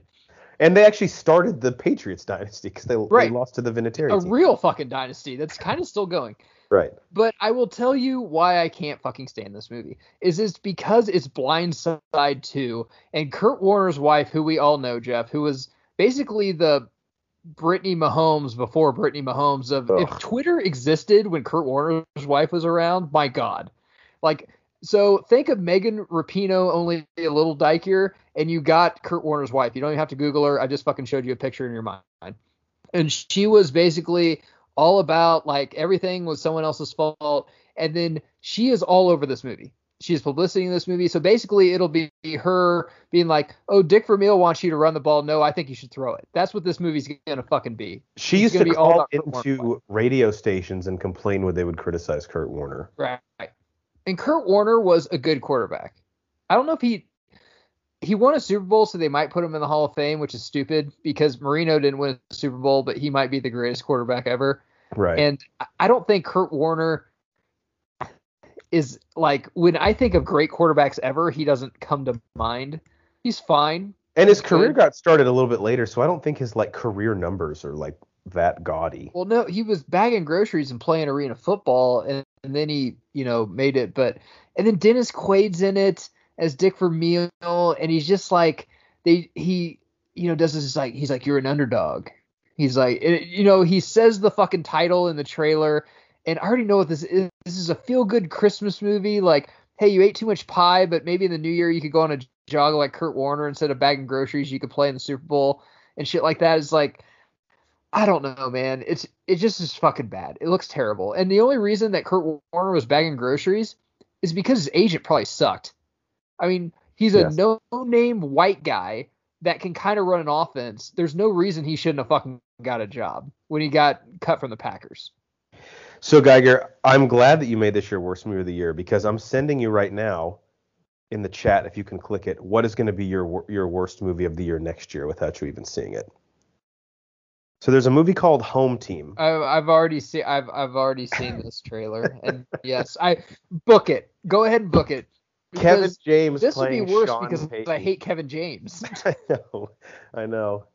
And he doesn't even look. If I'm Sean Payton, I'm like, that he's playing me. But what's great is this Disney feel-good movie is like, he's like, oh, Sean Payton's so great. His coach is like, the reason he's out of coaching is because he was, maybe not him, but his defensive coordinator was paying players to literally try to injure other players. Allegedly. Jesus Christ. Did you prove it? Yes. Must be a lawyer. There's actual checks that you've written to people. Oh, fuck. I like sports stories, I really do. But when they fabricate them, just like Blindside, I guarantee you Sandra Bullock didn't go down there, and there's no way he was that raw in high school. Like, he could actually probably play and right. shit. Like, I mean, it's all like so exaggerated for film. Ask any of your black friends if they like Blindside, because that's so like, hey, I'm the white hero story. I like black people. I let one in my home, but he also went to the NFL. That had nothing to do with it. Would you have taken him in if he was 5'2", couldn't jump, and wasn't athletic? Like, yeah, that's the question. All right, Nate's number one worst movie of the year was actually also my 2A, and that is Home Sweet Home Alone. I guess it's a sequel because Buzz comes back, but to the, of course, 1990 classic Home Alone on Disney Plus. Now, it's crazy that this is my 2A because if you go back, we actually did a movie commentary on this. A blind movie commentary, meaning none of us had seen the movie prior to it. And halfway through, dude, you were on it, right? I was on it. Dude, I was digging this fucking movie. Wasn't bad. Then the third act happens and it totally lost me. Yep. Which, as we all know, is the key to a Home Alone movie, the traps. Oh, Home Alone is the third act. Right. So if this were a stock and you looked at like the chart of its growth throughout the day, it's fucking volatile as hell. But this was Nate's worst film of the year, Home Sweet Home Alone, and was close to me because it was my 2A. Do you have anything positive to say about this movie, Geiger? Or was it just a total piece of shit to you? Not really. I can see why you put it there. We always talk about these. Was it a bad movie? No. But since you have the name attached to it, you have a lot to live up to, man. So you better, like Aaron Rodgers following Brett Favre. Like, if he was just following a guy, I mean, you got a lot to live up to. And whenever you attach a Home Alone movie and you put it on Disney Plus, which is like a streaming platform that has taken off the last couple of years, right during Christmas, you expect at least be Home Alone 3. What do you that? Yeah, I agree. All right, my number one worst movie of the year, and this is really just because of my expectation versus what I got, and that is Spiral from the Book of Saw, which was the Sawhead. Cycling and I are huge Saw heads. We've done commentaries on the first 5. We'll do the 6th one next year. And we had heard Chris Rock wrote the screenplay, and he said, I had an idea. And I pitched it to Lionsgate at a barbecue 3 years ago, and they said, that's fucking brilliant. After 7 years away from the Saw franchise, this is the way we bring it back. And there was Chris Rock, really? Okay. Yeah, there was nothing special about this movie at all. At all. I'm baffled. And like, what did he pitch him? What he pitched them, I said in our review without spoiling it, 4 of this exact movie come out every single year. 4 of them. I could probably pinpoint them to you right now. And so I don't know what he pitched to Lionsgate that they haven't heard before. There's no fucking twist that you haven't seen before. So disappointing. And you got my fucking money. I saw this in theaters. They slapped Saw on. That was probably what he pitched him. Just say Chris Rock wrote the script. Cycling and I both saw it in theaters. So you got my fucking $17. Congratulations. You said like Chris Rock wrote. I was like, Well, it's not like James Carpenter went up to him at a barbecue like Right. originally wrote Halloween. Like, who cares? Well, it is weird too because the movie actually opens with Was Chris he Rock. black the whole time? Like, what was it like? What could Chris Rock potentially pitch Lionsgate? And they're like, damn, really? I don't know. Yeah, I they, maybe they just wanted to attach his name to something, but I don't think he's like a. I think he's very talented, but he's not like this box office gold, you know. All right, do you have anything else? I have a few honorable mentions that I'll run through in 30 seconds. No, just quit making fucking sports movies. Yeah, it's been a while since we had a good one. All right, a few honorable mentions for me. The movie *Malignant*, which I haven't been able to talk about because no one else has seen it. It's absolutely batshit crazy. Biggest twist of the year in a movie. *Malignant*. Check that one out.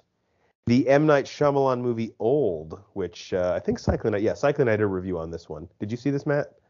Well, no, I wanted to. Okay. I won't spoil anything for you, but this, like a lot of M. Night Shyamalan movies, I just wrote down, movie I could see myself re-liking the most in the next year. Like, I enjoyed it now, but in a year I might be like, that's pretty fucking good. The more I think about it.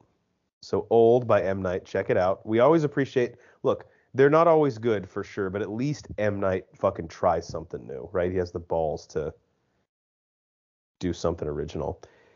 The movie Nobody, starring Bob Odenkirk. It's basically like diet, sugar-free John Wick. I wrote, it's the best movie that I totally forgot I watched. Organic, non-GMO John Wick, right, with slightly older guy just beating the shit out of people. New Year's resolution, John Wick. That's good.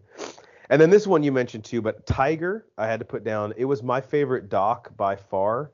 And we're big doc heads on here, but I thought when I was going back through the documentaries I watched, this was a much weaker year for documentaries. Especially with everything streaming. Like, theaters weren't back to last quarter. Right. You'd think there'd be a ton of docs ready to go, but I think they just pushed them all back because they had so many movies. Yeah. But so it was interesting. I mean, even in a strong year, I still think this one would have had a shot at being my favorite. But I like everything else I looked at that I watched. This thing just beat the shit out of them. Oh, yeah.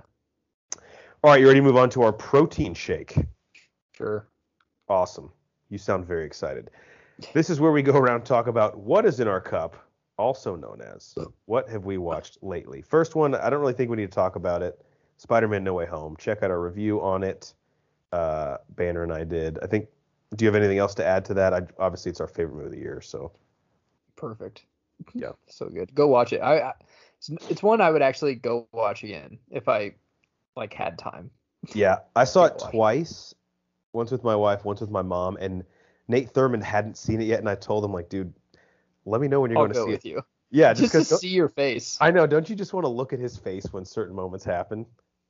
Like, just hold his hand. Did you stay for the after credit scene for the Doctor Strange 2 trailer?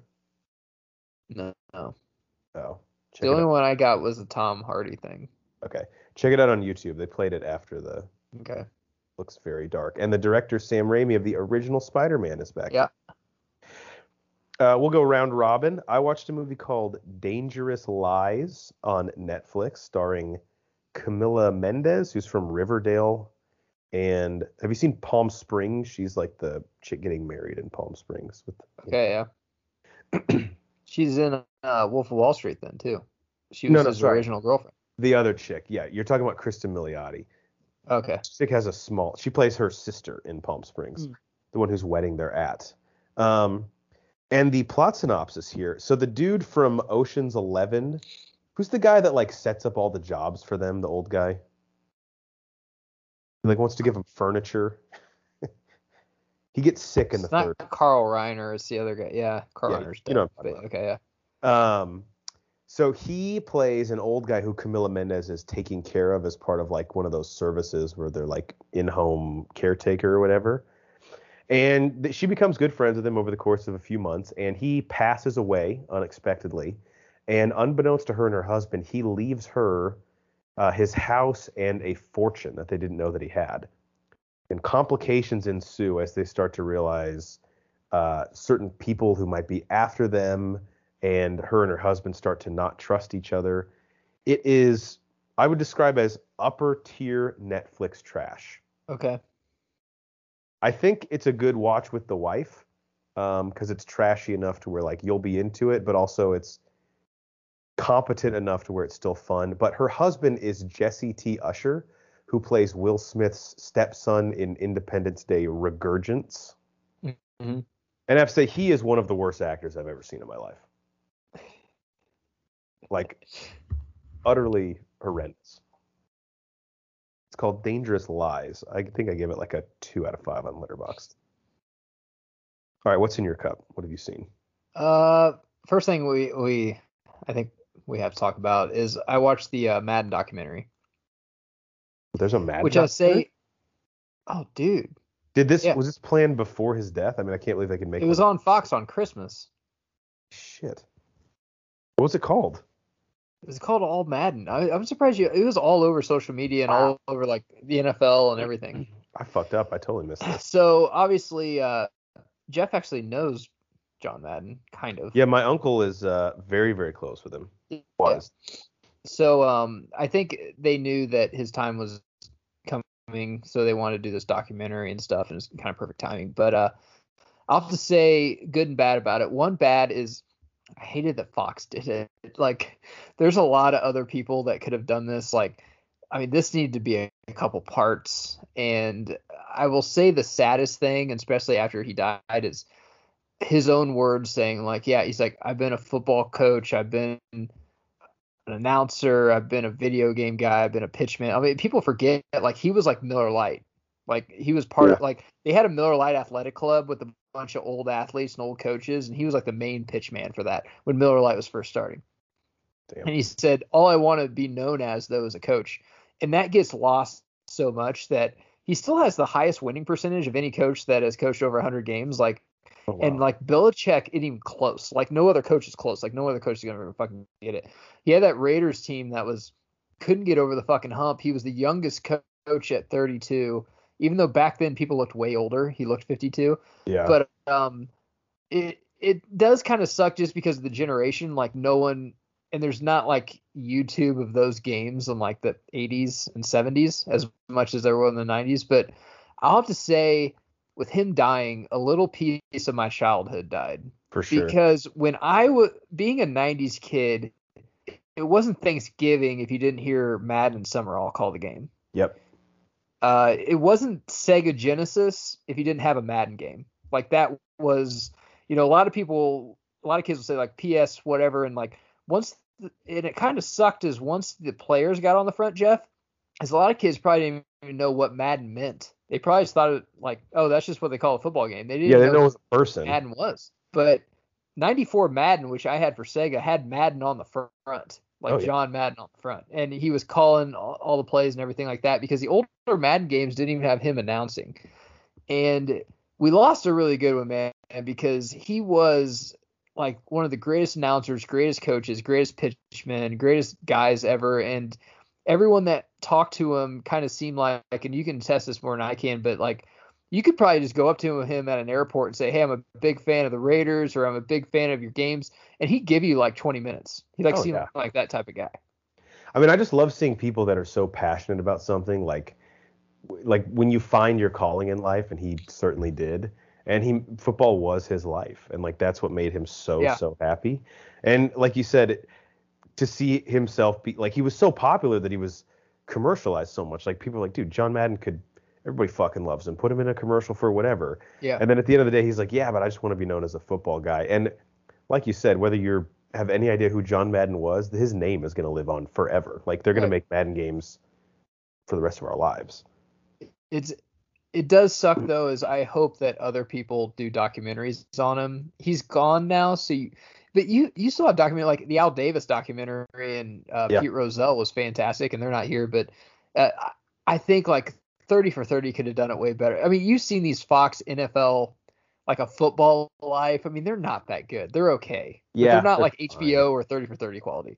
I want like a biopic on him now. Like, who would play John Madden in a biopic? Jonah Hill. Probably, right? You just have to get kind of fat again. He could do it.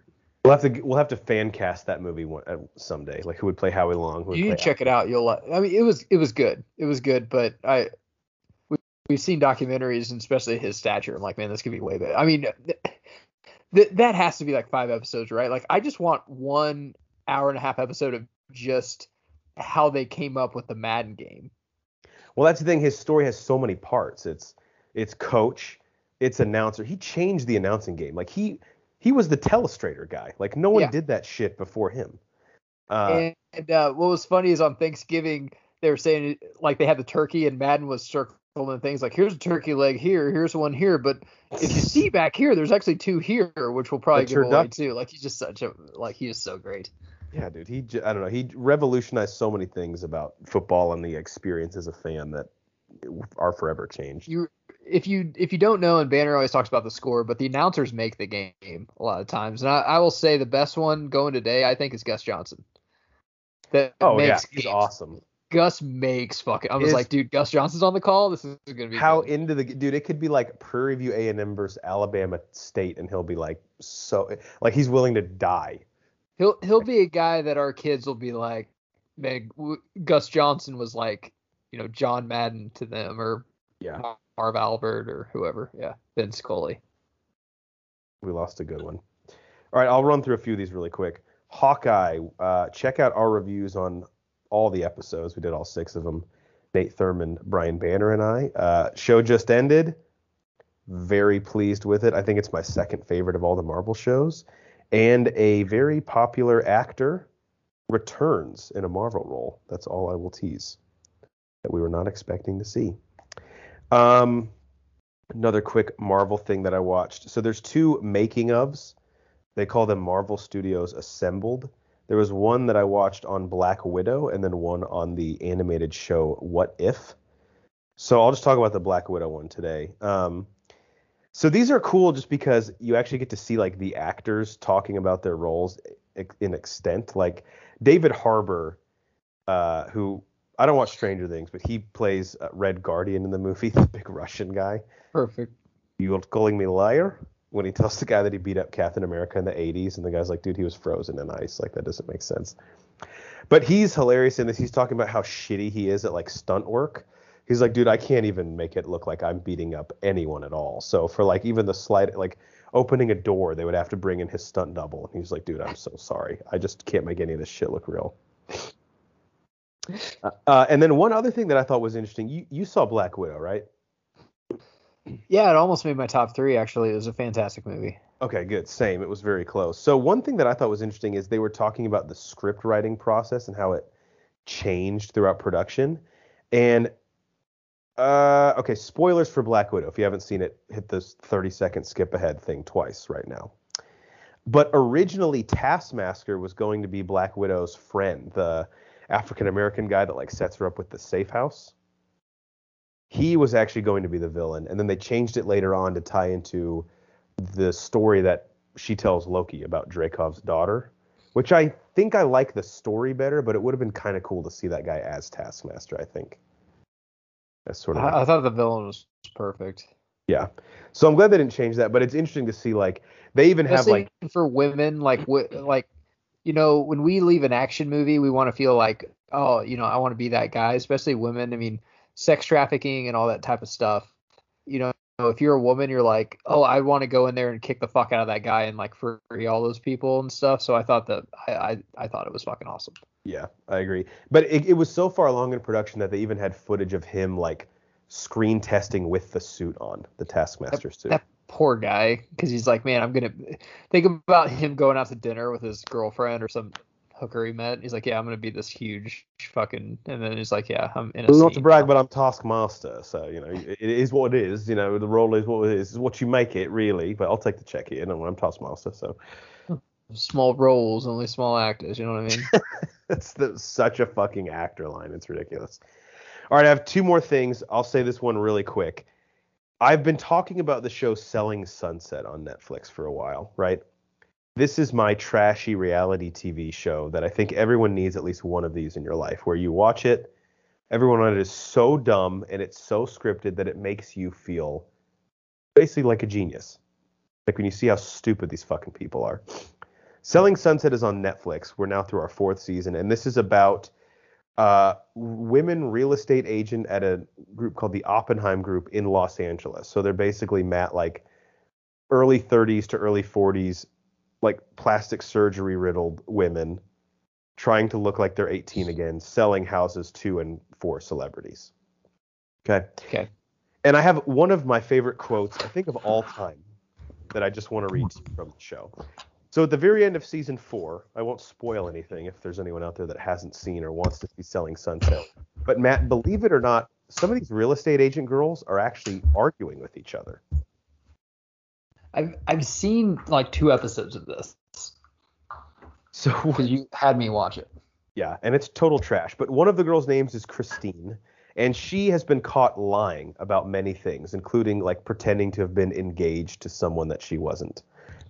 And she has a quote that I absolutely love, and I think anytime any of us get caught doing anything wrong, this is what we should tell both the police, our friends, or any judge who asks us. And this is Christine's quote, verbatim, and I went back and double-checked it to make sure I got it right. When she's caught red-handed, Matt, she says, quote, "All I'm asking you is just please don't judge me for things that happen anymore."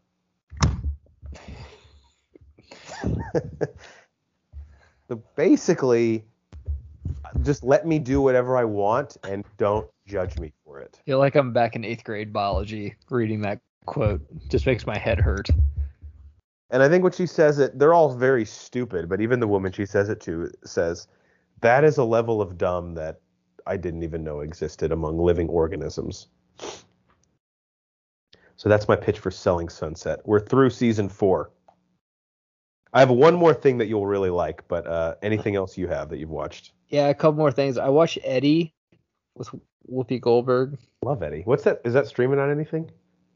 It's on free on YouTube. Oh, okay. Good enough. Yeah. No one was at the office this week, so I was like, what should I watch? And I've been on a Larry Johnson highlight reel kick on YouTube. So I'm like, he was on Eddie because he was actually kind of like on Eddie like King Griffey Jr. was on Little Big League. So I watched that. It was fucking fantastic, Jeff. Because the Knicks coach goes to the Hornets, right? The guy they fired, Dennis Farina? Yeah, and they have to play each other. Of course, in the 90s, it's like for one game to go to the playoffs. Right, because for some reason that always happens. Is Matt Geiger in this movie? No. Damn it. That was before Geiger was on that team. Zoe should have been on the team, but he must have not wanted to be on the movie because like Scott Burrell's in it, Muggsy Bogues. Muggsy Bogues was down to play ball, man. He was something Newman, some guard. Kendall Gill wasn't in it. He must have been with Supersonics already or something. Did they have? Yeah. Who was the other? They didn't have Ostertag, did they? No, he was with the Jazz. Okay. Well, Ostertag was in the movie. With he the was Jazz? with the Knicks. Oh, okay. Just him, Mark Jackson, Rick Fox, because Rick Fox's character acted like he only cheated on his wife once, which is acting for him. He's like, I can't relate to this. Gary Payton's in it. I mean, there's a ton. Nick Van Exel. There's like a ton of fucking NBA players in it. Gary Payton's in it, and then the player on the Knicks who shoots too much, his name is Stacey Patton, right? Yeah. It's a good movie, dude. You'll have to fucking rewatch it. And then I've watched, because they have a new movie out, which I don't know if I'm going to see, but I watched a lot of Reno 911. They've been having a lot of reruns on there. I don't know if I'm going to rewatch the other one. It's on Paramount, which I don't get. And it's like they're trying to hunt for QAnon. If you want. What? You can have my login to Paramount if you want. Have you watched it yet? I haven't. But based on your brief description, I don't know. QAnon? It's been too long, and then the QAnon thing's just like really played out. Like South Park's done it and everything, and like I would like, I don't know. Let's just ask this: can a Reno 911 show exist in the world today? And that's the thing is that they're doing the QAnon stuff, and I'm like, all right, they're trying to do political, but like I'd say if Reno 911 sided with anybody, it'd be like Trump people anyway. So I'm wondering because they did a lot of racial shit. I mean, on that show, like a ton. Yeah. Like that's all it was. So the movies I never really liked though. I'll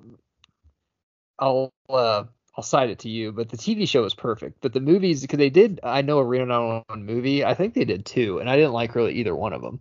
No, they have like the first one. I've only seen Miami, the movie. It has Miami, some funny parts, but on the whole, I would never recommend anyone watch it. Really. No.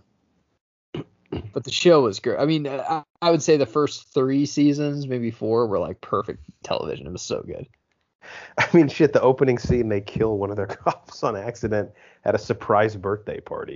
God, there's so many good ones, and like a lot of the actors in it are pretty big actors now. And I'll have to rewatching it on MTV2 is what I was rewatching it on over the Christmas break, wow. and my wife, of course, hasn't seen it, so she was watching it. And she's like, "Oh my God, this is great!" I'm like, "Oh yeah," because she watched was it 13 again, or the one with Efron?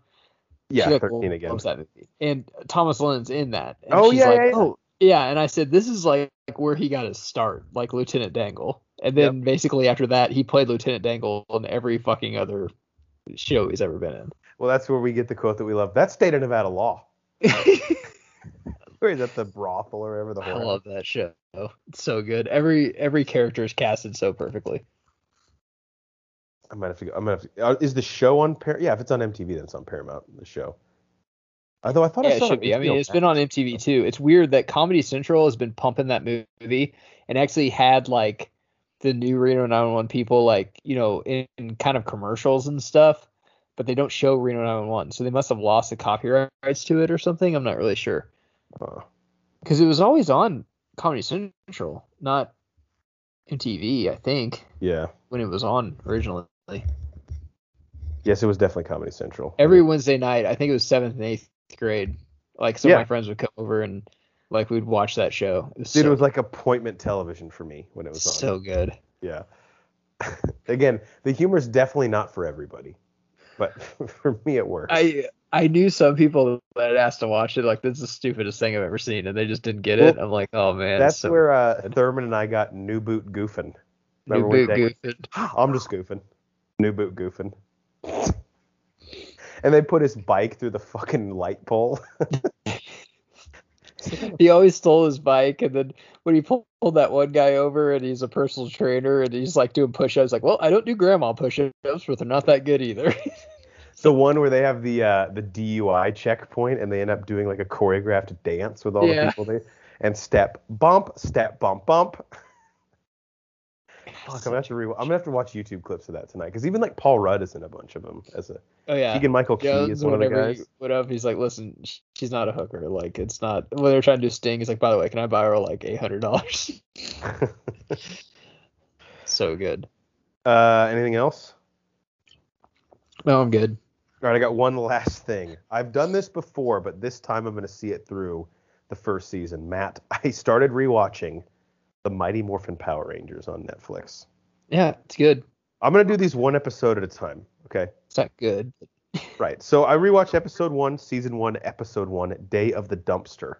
Here's the plot synopsis. Following the accidental release of long-imprisoned evil space sorceress Rita Repulsa, a benevolent sage known as Zordon drafts a group of 5 teenagers to help protect the planet as dino-powered warriors of goodness.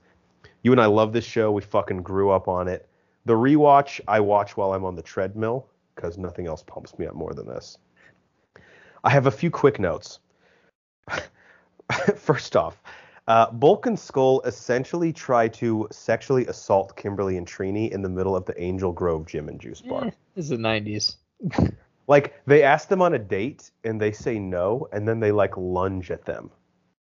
And they, of course, like, move out of the way, but, like, what would have happened if they tackled them?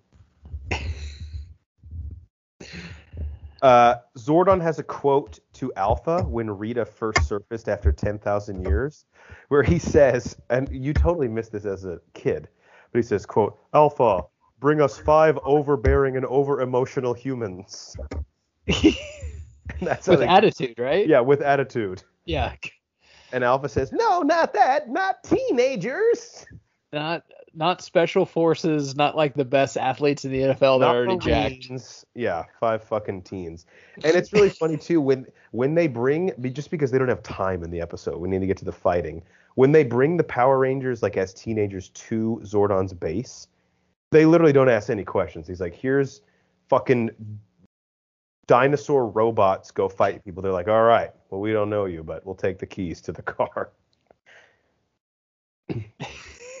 So it's great too because they were on Angel Grove Juice Bar and like karate gym. It was actually before their time because like juice bars are like a huge thing now. Yeah, it was a weird deal though because there's like pin weight machines on the outside of the juice bar where dudes are just like getting their workout in, and then in the middle there's like always a karate class going on, and then at the top there's just like a juice bar. I mean, basically, if they redid it now, it'd be a CrossFit gym, pretty much. Yeah, basically, it's just as cultish. All right, that's all we've watched.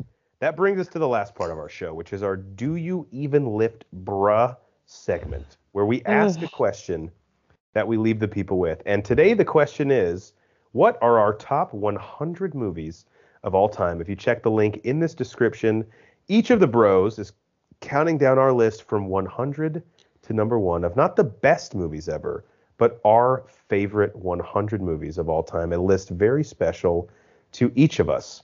And currently, today we're going to have Geiger do the next 4 of his to even us all out. Geiger has his 86th, 85th, 84th, and 83rd favorite movie of all time. Just as a refresher, again, you can click the link to check out the list. Geiger's 87th favorite movie of all time was Angels in the Outfield. Check out our movie commentary on that. Matt, what's your 86th favorite movie in the history of your life? Actually, we watched that this week. Blue Chips. Wow, I thought this would be higher, to be honest. So 90s. I mean, and I used to be huge into college basketball. Now it's hard because you just don't know the players as much anymore. I mean, take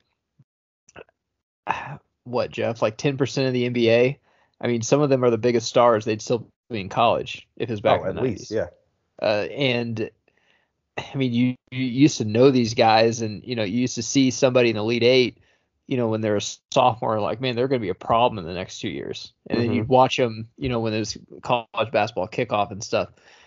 This is such a great movie. It's so 90s too, because if it was made now, they'd be like, okay, how can we make this inspirational? Like, no, let's make this a fucking tragedy. Right. And they did because it was true. And it was the first in the 90s. It just seemed like, hey, let's do behind the scenes shit that's true. Like, and that's what they did with the program and this movie and a lot of others. And the casting, dude, Nick Nolte is perfect in this. Channels is inner Bobby Knight, who's also in this, and I love how they use real coaches, a la Eddie, and real players. I mean, Rick Fox is in this too. Rick Pitino. You had Jerry Tarkanian and Jim Boeheim, who were recruiting, and Penny Hardaway and Shaq, who actually they weren't even in the pros yet. They were coming out that year because that actually, Shaq was out.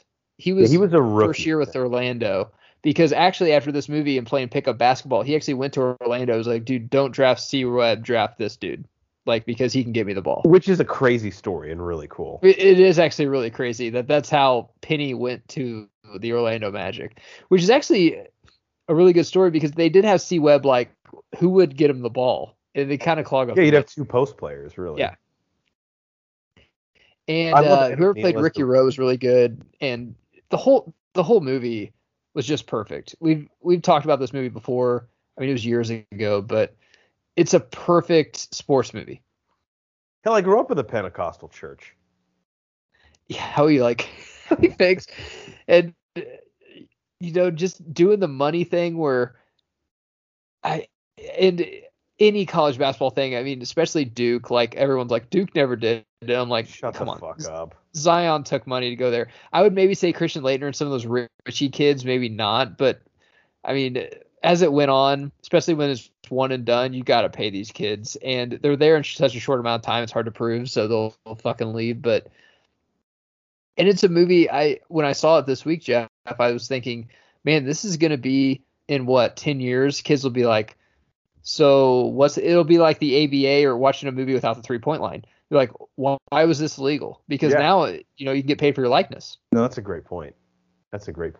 I love the line. First off, one of the best opening scenes to any movie we have on these lists where he keeps running in the locker room, ripping into them, walking out, running back in. the line where Penny Hardaway's character wants to transfer, and he's like, "Is my mom gonna lose her job?" He goes, "Look, if you made some arrangements that I don't know about." Yeah, he doesn't even want to say it. He's like, Yeah.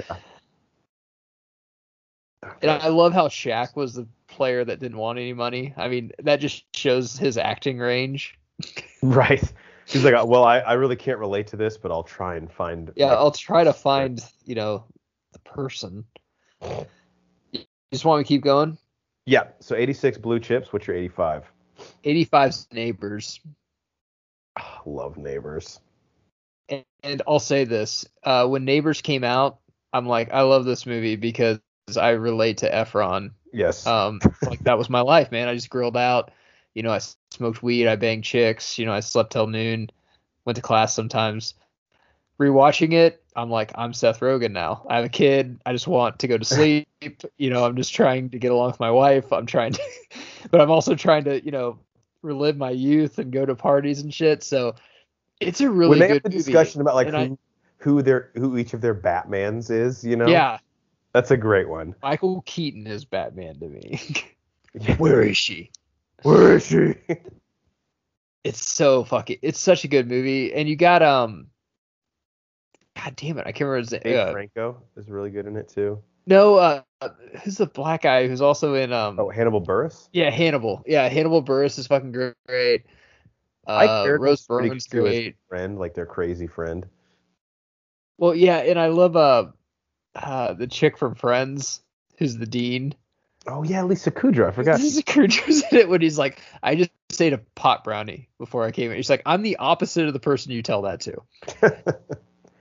It's a good movie, and I don't think it gets enough love as a great comedy, but when I watch it, they have an Al Pacino party that I got so pissed off when I saw it. I'm out of college, but I'm like, dude, I would have that party if I was in college. It's a great idea. One of them is like Robert De Niro from Taxi Driver. The other one is like from Meet the Fockers. He has like the fake cat. You're pissing off Jinxie Cat, fucker. I think your favorite line from that movie is where Dave Franco says to him, "It's like, I don't know, man. As a child of divorce, this kind of seems wrong." Yeah, he's like, well, my parents are still married and love each other, so I think it's hilarious. I love Efron, and that movie really busted Efron out. He was the Disney kid that was just poppy and stuff, and then he did Neighbors. We're like, okay, he's ready for some raunchy comedies and some different stuff now. Well, that was the movie where it came out that his coke addiction really was a problem. Yeah, that also showed that he was ready for the fucking big time. Good pick. All right, what's your number 84? 84, Gladiator. Oh, yeah. Can I call this a hangover movie? I don't know why. I like watching it when I'm hungover. It's always on like in the mornings on the weekends, I feel like. It is. It's on. I'm not hungover too much anymore, but I just get done with my workout in the garage and I'm watching my kid. I'm cooking my eggs and Gladiator's on. And it's a movie that I haven't seen all the way through in a really long time. I remember asking it for DVD, how old I am. I asked it for DVD, I think maybe like 5 or 6 Christmases ago, and I got it. And I was back home and I was staying at my aunt's place, and I watched the whole thing before I went out to the bar and partied with all my old high school friends. God, and it just got me in the fucking, I was like, let's go. Yeah. It's a great movie. And what's insane is to show how old it is, Jeff, is like they thought Russell Crowe got in shape for that movie. Imagine if that movie was done today, how roided out whatever actor would be to fucking play Gladiator. Right. And look at Russell Crowe now. How far we've come. And Joaquin Phoenix is in. That was my introduction to Joaquin Phoenix. I don't know if that came out right before Signs. It was close. But to me, that was where I was like, okay, but Signs, he kind of plays like a Shucksy Doodles type guy. Right. Gladiator is where you're like, dude, this guy is not fucking around. He's about to take Hollywood by storm. Ridley Scott, right?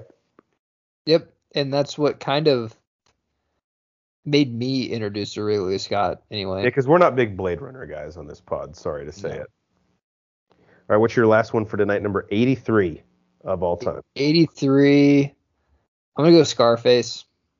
I don't think this is as great a movie as a lot of people do. Obviously, it's 83 on my list. It's a really good movie. It introduced me, to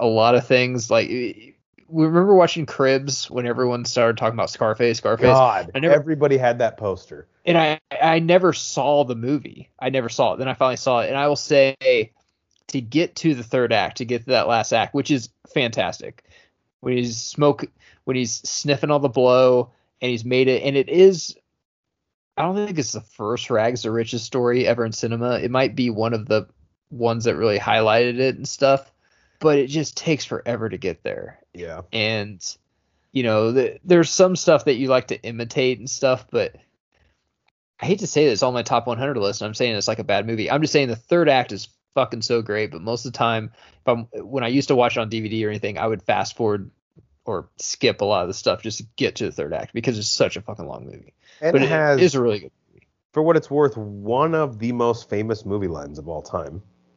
And say hello to my little friend. And I mean, between this and Godfather, like within a 5-year stretch, regardless of what else he did in his career, Al Pacino cemented himself as one of the most iconic actors of all time. It's pretty impressive there. Plus, I'm glad you have Michelle Pfeiffer. Yeah. Oh, like sex symbol Michelle Pfeiffer. Yeah. I'm glad you have movies like Gladiator and Scarface, because if nothing else, it legitimizes our list. And I just want to show you at home, and you can look at this on the link below to our list, why you should listen to the Broforce Squad, because we give you a little bit of everything. Here's everyone's 83rd favorite movies of all time. To show you how unique these lists are to us, we have Scarface for Matt Geiger. Ronnie Cycli has Star Wars Episode 1, The Phantom Menace. Nate Thurman has Back to the Future. Again, very like two legitimately iconic AFI films in that and Scarface. Boehner has Murder on the Orient Express, the 2017 edition. And then me, even with Scarface and Back to the Future, I have Ghosts of Girlfriends Past. That's a good movie. It is. So that shows you how eclectic our lists are. All right, Matt, anything you want to leave the people with for our last show? I mean, as this is coming out, it's probably early 2022, but for all intents and purposes, this is the end of 2021's movie season. Closing thoughts. Just move over for emergency vehicles. I know we never talk about this on the pod, but that's going to be my New Year's resolution. That's great. That's really good. I like that. I actually have a new piece of advice that I'm going to start giving people. I went to get my hair cut today, and the person who was finishing up before me with my barber made some really questionable choices in the chair, both in terms of the color they were asking them to dye his hair and just some like aesthetic choices. So this is what I'm going to say from now on every day when we close the pod. Please make smart decisions when getting your hair cut. It's not permanent, but it's going to last at least a month. Okay? This is not the time to fuck around and find out. It's my tattoo. It says, please make reasonable choices. Seems like an odd thing to get tattooed on your neck. That's from the internship, right? Yeah. Make reasonable choices. He's a mattress salesman. All right, for our enforcer in the paint, Matt Geiger. All the bros not with us. The American hero, Nate Thurman. Mad scientist, Brian Boehner. Our legal counsel, Ronnie Cycli. I am the mayor, Jeff Hornacek. We are the Broforce Squad podcast. Thank you guys for checking us out. It's been an awesome movie year. Catch us soon for our movie preview show for 2022. We appreciate you guys listening to us. Follow us on Twitter at Broforce Squad. Type in Broforce Squad as 3 separate words on Apple Podcasts, Spotify, YouTube, iHeartRadio, anywhere you find your podcasts. You will find us there, and check out our website and our top 100 lists of all time for our favorite movies, broforcesquad.com. Till next time, we'll see you in 2022. I got 2 calendars as gifts, so now it's like, well, you can't have 2 calendars, you know, you got to pick one. My mom gave me a calendar for my office, and I'm like, cool. And I'm like, but I have like a calendar on my computer. Like, well, it's basically the same.